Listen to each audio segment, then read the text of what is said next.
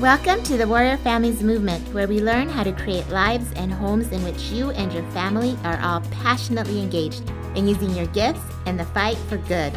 I'm your host, Karen Bates, and I'm excited to journey with you as we learn to let go of the weights of distraction, perfectionism, comparison, and control so we can freely walk with courageous purpose and loving presence on our unique paths. Each episode is designed to shine light on a step you can take toward your inspired dreams and vision for lifting your family and lighting the world. Welcome back.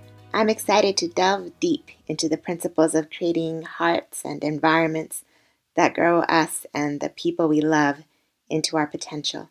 I know we each have a personal path with work to do and that we've been blessed with individual strengths, weaknesses, opportunities, resources, relationships, personalities, and ways of thinking that make us uniquely qualified for the way that we can bring truth, light, beauty, and peace to the problems we see in the world. I mentioned in the Season 1 intro that I was on my knees for a long time on Thursday, trying to figure out what the next step was for me. As I share what I learned and how, please notice the patterns that can lead you to the next step on your journey as well. So basically, this is where I was as I knelt in prayer on Thursday morning. I was feeling rather anxious and overwhelmed and like I was spreading myself too thin. The podcast launch had kept me pretty busy as I woke up early each morning to have each episode ready on time, and my mind had been preoccupied with all there was to do to spread the word and to share it. So even though I'd been home, I felt like I hadn't been very present. And I knew my kids needed extra attention after the launch, and so did my house.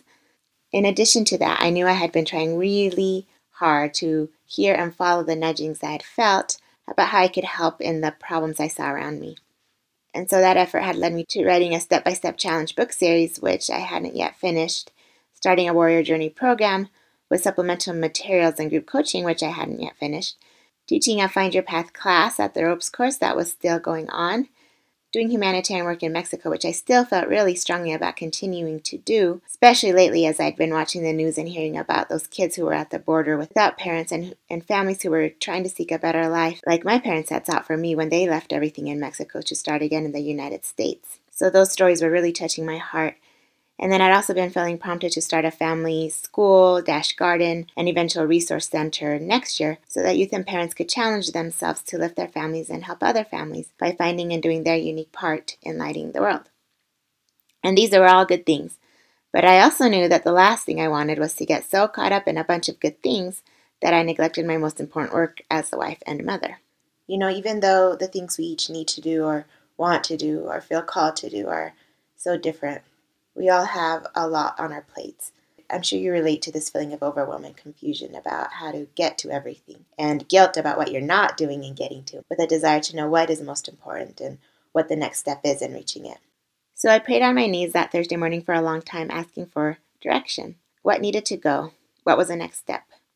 How could I stay focused so that my efforts actually mattered and didn't just feel like confetti being sprinkled on all the things I cared about?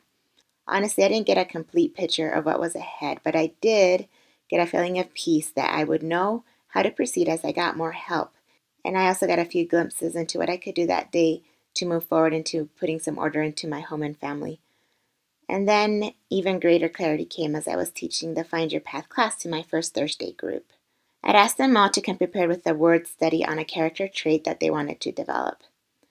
After they shared what they learned about words like humility and obedience and gratitude and patience and charity, I told them that they would get a lot of advice in the world about setting long-term goals and then breaking them down into shorter goals so that they could work on accomplishing them and getting them done.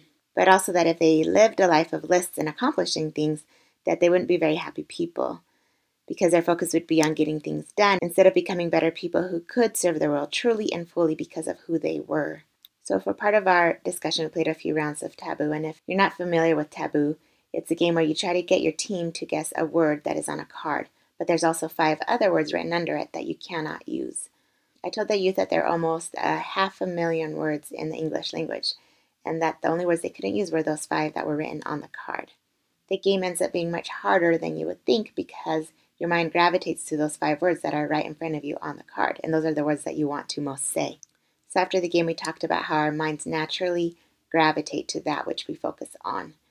All the kids in this class were Christian, and so they mentioned how it was important to focus on Christ and his character traits so that they could grow closer to him.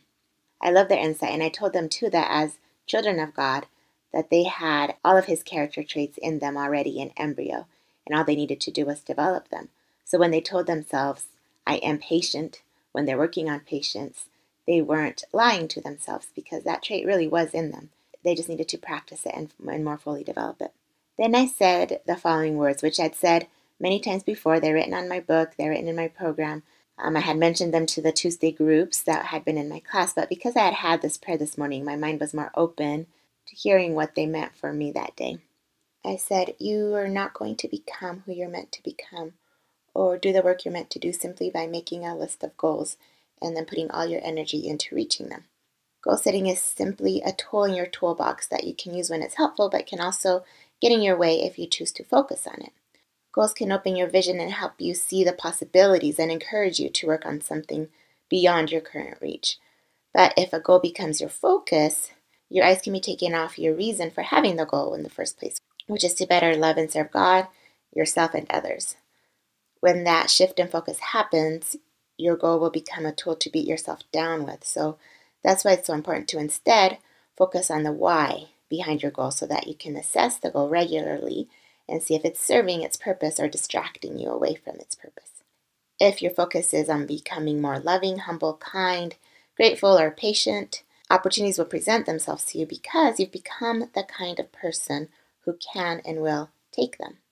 As I taught this principle again that afternoon, I had the realization that I had been busy asking God for a goal and a goal list. Instead, I needed to trust that if I was working on becoming the kind of person who could and would take the opportunities that would come my way, that I would trust that it would all work out and that I would know what to do.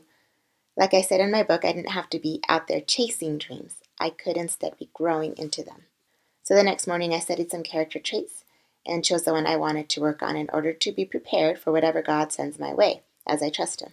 All I needed to do was continue to practice putting first things first in my life the best way I knew how, and let him guide me with the time that I had set aside for the work I felt inspired to do. The character trait I chose to focus on was focus, because I've really been distracted lately as I worry about all the things and then go numb my feelings with chocolate chips or social media. I made a plan for how I could practice focus, what I could add to my life that would help me, and what I needed to remove from it that would distract me. So that's my challenge for you today. Ask yourself, what is a character trait I want to develop that will help me do the work I feel called to do? How can I practice that trait today? What can I add to my life that will help me practice it? And what do I need to take away from my life that distracts me from it? You can then make goals and continue to reassess those goals based on how well they're helping you develop those character traits that allow you to love and serve God and his children more fully. And you are included in that love and service as one of his children. I'd love to hear what you came up with on one of our Warrior Family social media communities on Facebook, MeWe, or Heroes. And I'll keep you updated on how my efforts are going as well and what I'm learning from my practice as I work on becoming more focused. I'll talk to you soon. Hey, thanks so much for listening. Will you please rate, subscribe, and share this podcast with your friends so that we can grow this Warrior Family movement and encourage one another in using our unique gifts in the fight for good. And if you'd like to know more about the Warrior Journey program, the events, the school, or any other resources, please visit warrioreducation.com. And I'll see you there.